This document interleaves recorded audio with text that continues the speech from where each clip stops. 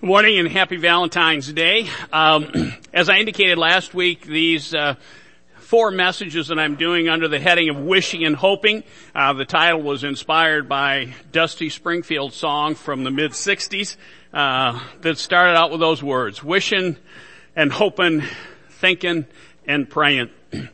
When things are difficult or uncertain, each of those words has a place in our lives. But the process shouldn't stop with wishing and hoping and thinking and praying. Individually, we need to be intentional about embracing those words, but we need to be equally intentional about moving on to being and doing. Perhaps we don't have all the answers. We cannot turn back the clock to a pre-COVID world and go back to the way the things were or wish the way we wish they were. But we can daily make the choices necessary to be the person God created us to be, even in the midst of a global pandemic, in the midst of incredible uncertainty. We may not know how, I certainly do not have a clue how to bridge all that divides us in the world today, but I can do the things that Scripture calls me to do when relating to all the other people He created. That's just one of those things that God's been pressing on me. Whenever I've got the TV on, generally I try to stay away from news, but it keeps invading me. But it's like somebody will just, for lack of a better term, make my blood boil. And God will say, "Yep, I created him too." You sure? Last week, we looked at, again, forgot I had the clicker in my pocket. Last week, we looked at one of those famous passages of Scripture, and I spent a copious amount of time I would say talking with Diana, but it was more me talking at Diana about sometimes what God has to say to us and what God asks of us is so incredibly simple and so miserably difficult to apply. Mark chapter 12. One of the teachers of the law came, heard them debating, noticing that Jesus had given them a good answer. He asked of him, "Of all the commandments, which is the most important?" "The most important one," answered Jesus, "is this: Hear, O Israel, the Lord our God, the Lord is one." And as we looked at last week at great length, love the Lord your God with all of your heart and with all of your soul and with all of your mind and all of your strength. Incredibly simple. What a great mission statement. Love God. Heart, mind, soul, body, strength, all of it. Just love God. But man, that's hard sometimes. And then, as if he's not enough, I mean, you could just spend your whole life trying to figure that out and actually do it. Understand it, memorize, but do it consistently. But then he goes on. And he says, the second is this: love your neighbor as yourself. There is no commandment greater than these. Love your neighbor as yourself. There's no commandment greater than these. And I look at all the stuff we get bogged down with in our spiritual lives and in our personal lives. And Jesus says, it's really this simple and it's really this hard. Love God and love others.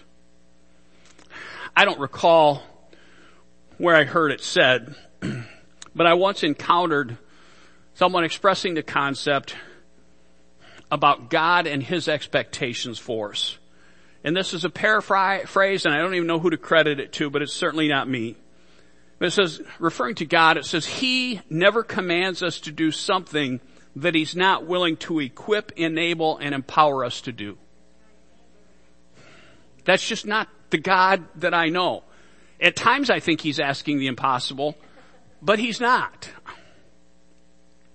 Years ago, here at the church, I'll tell you how many years ago in just a moment, we purchased a marriage enrichment workshop, and it was on VHS, all right? I mean, if we go way back, I remember literally we rented, because you couldn't buy it, you couldn't afford it. We rented the actual reels of some of Dobson's stuff. But no, this was new stuff. This was VHS. And I'm embarrassed to say it, it's probably out in the shed. All right, we could probably go find it. If we could find a VHS player, we could watch it. But the series, this Marriage Enrichment series, was by Gary Smalley, and the title was Love is a Decision. And I remember at that time, people pushed back. And since that time, from time to time when I'm working with couples, usually premarital situation, and I talk about love being a decision, and I get pushback on that. Because most of us have been trained, encouraged, subtly influenced to not look at love as a decision, but we've been trained to think of it as a feeling, as emotional, as a spark or a connection or physical attraction. However, whether we like it or not, if we are commanded to love one another, and if God is always willing to help us do what He commands us to do, then it does boil down to the fact that love is a decision. And again, please understand, I don't like saying this. Love is a decision. Red or blue, Democrat or Republican, black or white, young or old, mask or no mask, vaccine or no vaccine. Love is a decision. I don't like saying that, because that means when I'm not feeling loving, I can't blame anybody except me. It's been interesting, and again, one of the great curses of a call to preach, at least in my experience, is generally you end up having to live out what you preach. And this week was one of those, I won't even say 3 steps forward, 2 steps back. It was 3 steps forward and 3 steps back, maybe 4 steps back. Had a couple of situations where, I'm doing it. I'm loving people. And then seconds later, I'm literally ready to turn my car and follow another driver so I can punch them in the throat. And I was just celebrating that in this grocery store before that I had done a really neat, loving thing.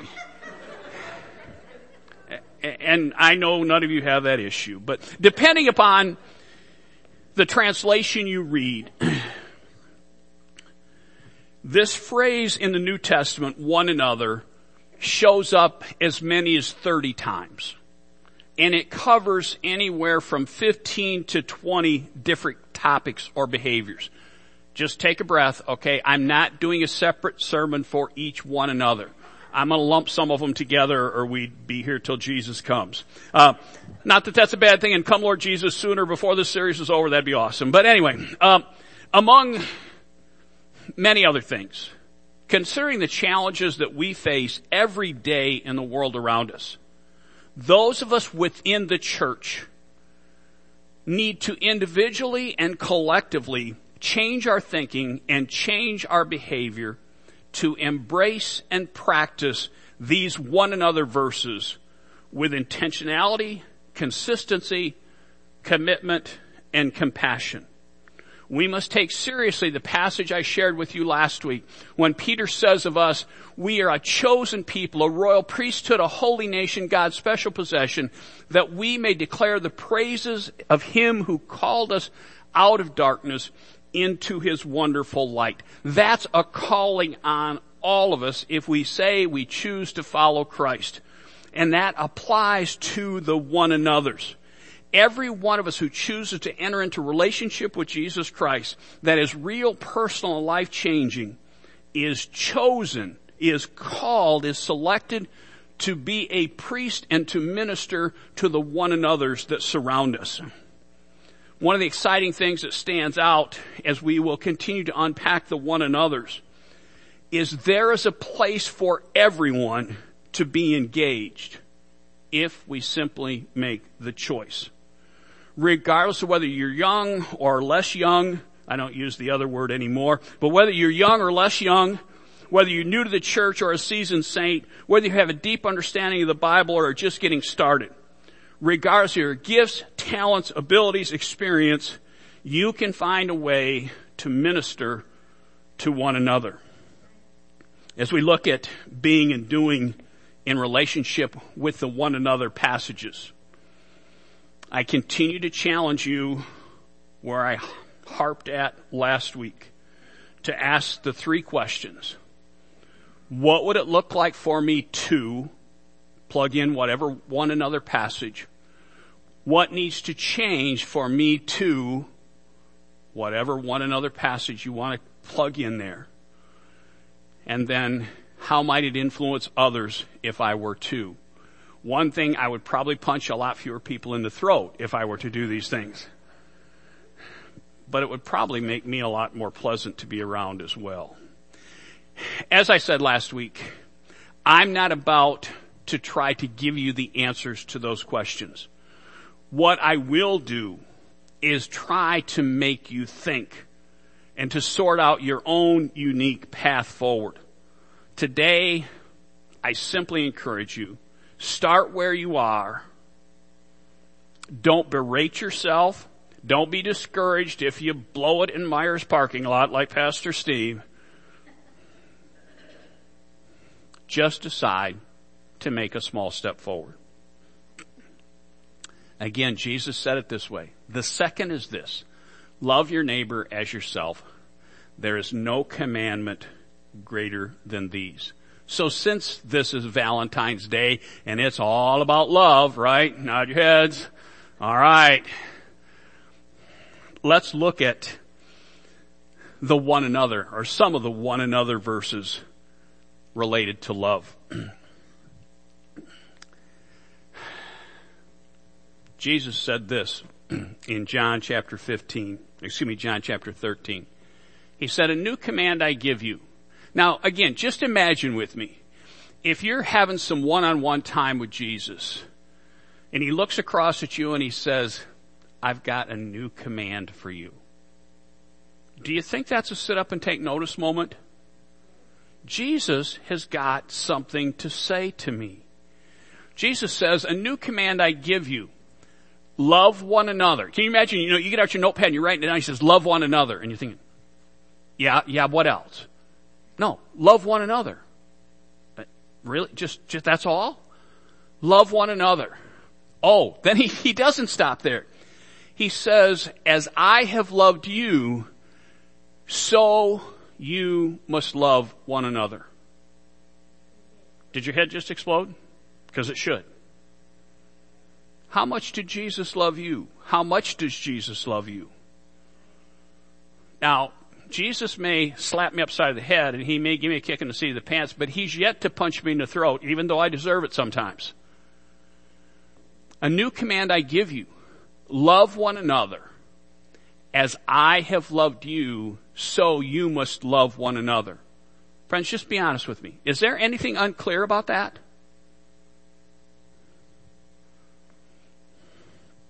Verse 35. "By this, everyone will know that you are my disciples, if you love one another."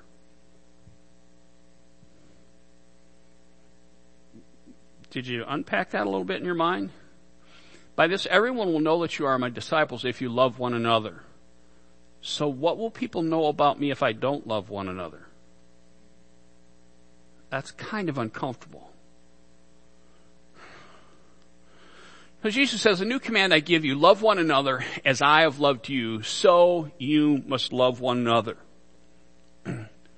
What would it look like for me to love others the way Jesus does? That's the question. What would that look like on a daily basis in my home, in the marketplace, at school, in the parking lot at the grocery store? What would it look like for me to actually embrace the command that Jesus has given me and the command that he is equipped and is willing to equip, enable, and empower me to carry out, what would that look like? What needs to change for me to love one another? Newsflash, I know you guys are way different than I am, and you're all glad about that. But for me to do that, I've got to get over myself. It's got to start there. You probably have something different you need to process. But what needs to change for me to love one another as Jesus loved me? Again, friends, this is not rocket science. You don't need a doctorate of ministry to read that verse and to say what I'm saying. But at least for me, it's not easy to actually live out consistently. How might it influence others if I were to love others the way Jesus loves me? Gee, just imagine how it may make those in your life feel. That's not the only time. Paul decides to jump on the bandwagon. And in Romans chapter 13, verse 8, he says, "Let no debt remain outstanding except the continuing debt to love one another. For whoever loves others has fulfilled the law." The continuing debt. I owe people the love of Jesus flowing through me. Some of you know, because we've talked about it, Diane and I have been on a mission to eliminate debt in our lives. We've just been going bonkers, all right?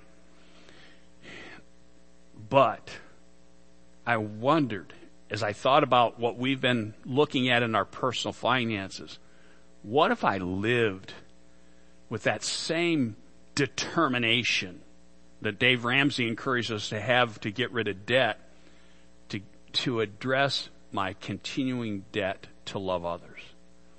I'll be honest with you. I don't roll out of bed first thing in the morning and say, I owe it to everybody I contact today to love them. I'm not there. But I'm wondering, maybe I should be. Let no debt remain outstanding except the continuing debt to love one another. For whoever loves others has fulfilled the law. What would it look like, friends? What would have to change? What kind of difference would it make? So we got Jesus. Did I skip one? I did skip one. All right, so we got Jesus saying it. Or maybe, let me see here. Am I out of sync? I am out of sync. All right. So Jesus said it, Paul said it, Peter says it. 1 Peter chapter 1 verse 22 says it this way. Now that you have purified yourselves by obeying the truth, so that you have sincere love for your brothers, love one another deeply from the heart. Love one another deeply from the heart. And again, I'm not proud of this, but if I'm honest with you, it's a whole lot easier for me to love some folks from my heart than it is others. And I did look up 1 Peter, even though I didn't put it up on the board, or maybe it's hiding later, but I did look it up. And I didn't see any qualifications as to who qualified. There was no love one another deeply from the heart when you agree on political issues, when you agree on anything, when you're getting along just lovely. It says love one another deeply from the heart. And then we'll jump to 1 John. 1 John 3:23. And this is his command, to believe in the name of his Son, Jesus Christ, and to love one another as he commanded us. This is his command, to believe in the name of his Son, Jesus Christ, and to love one another as he commanded us. Love Jesus and love others. John continues, "Dear friends, let us love one another, for love comes from God. Everyone who loves has been born of God and knows God." I certainly do not want to make application or interpretation of Scripture that's not warranted. So I'll just put it out there. Everyone who loves has been born of God and knows God. So I just have to wonder, what does that say about me if I'm not loving? If the love I have comes from God, and if everyone who loves has been born of God and knows God, what could we draw if we're not loving one another?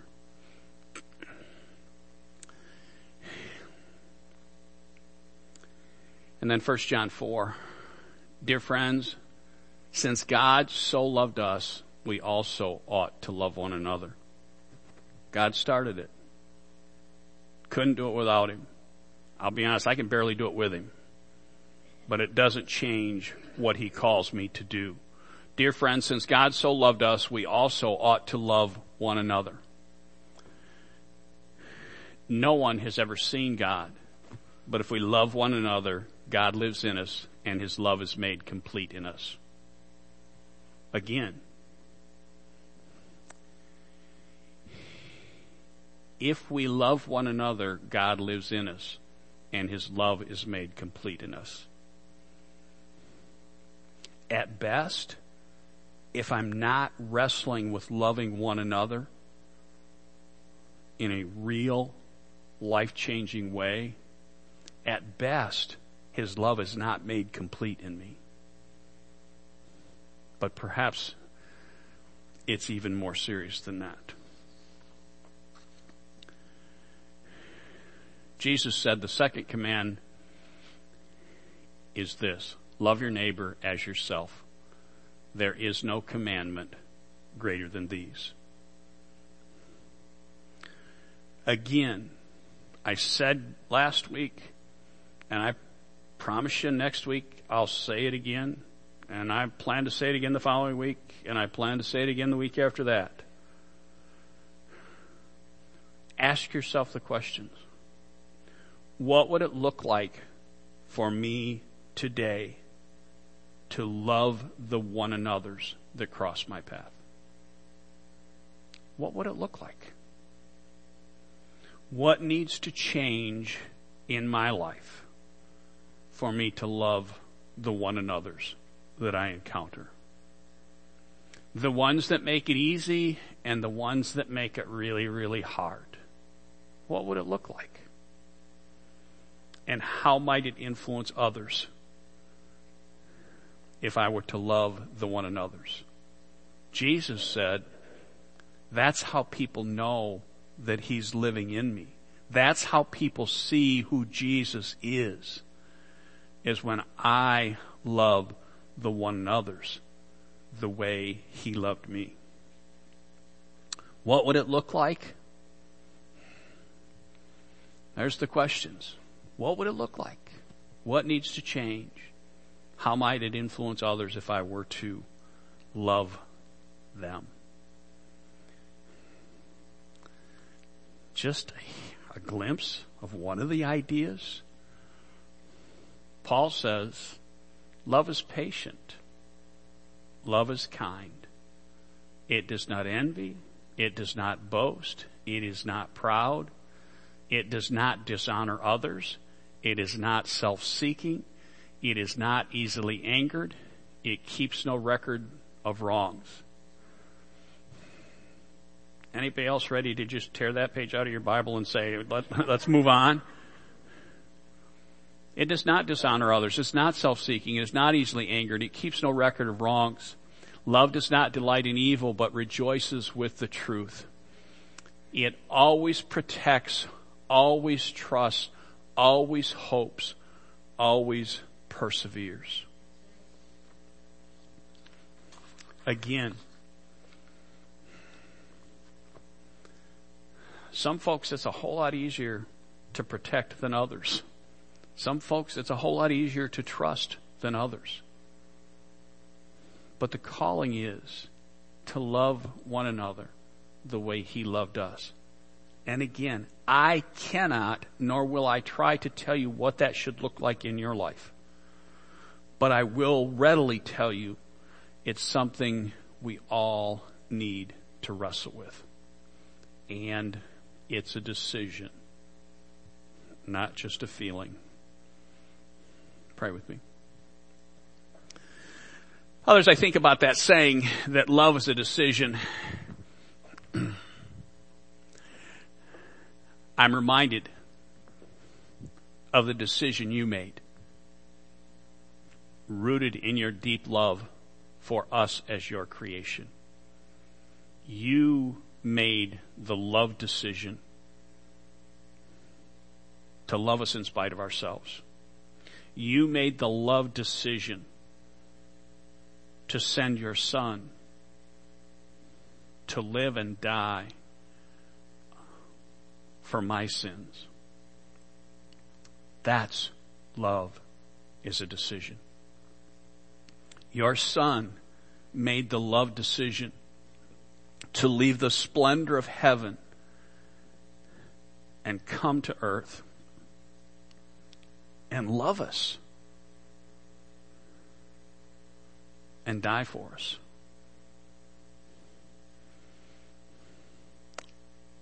And from the moment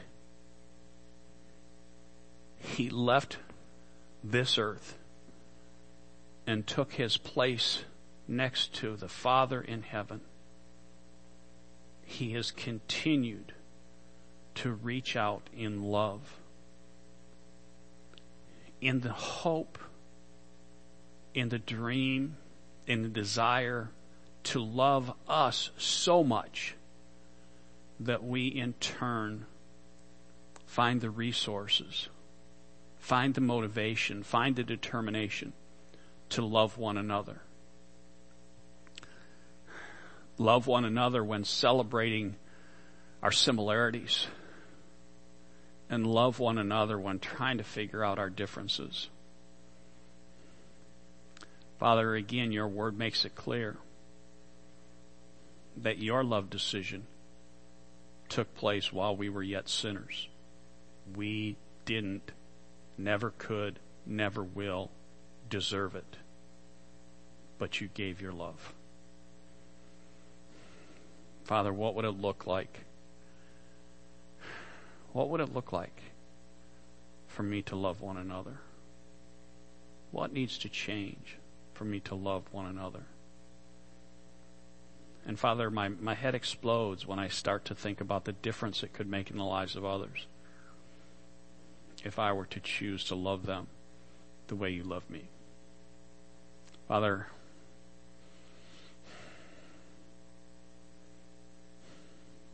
I don't like to thank you for conviction because it's miserable.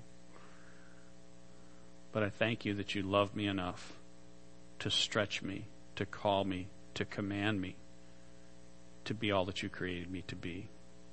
So Father, I pray that you'll help each of us to process these words, process those commands in a fashion that honors you, helps us to become more of who you called us to be, and in a way that enriches others. I thank you and I praise you, Father. Amen.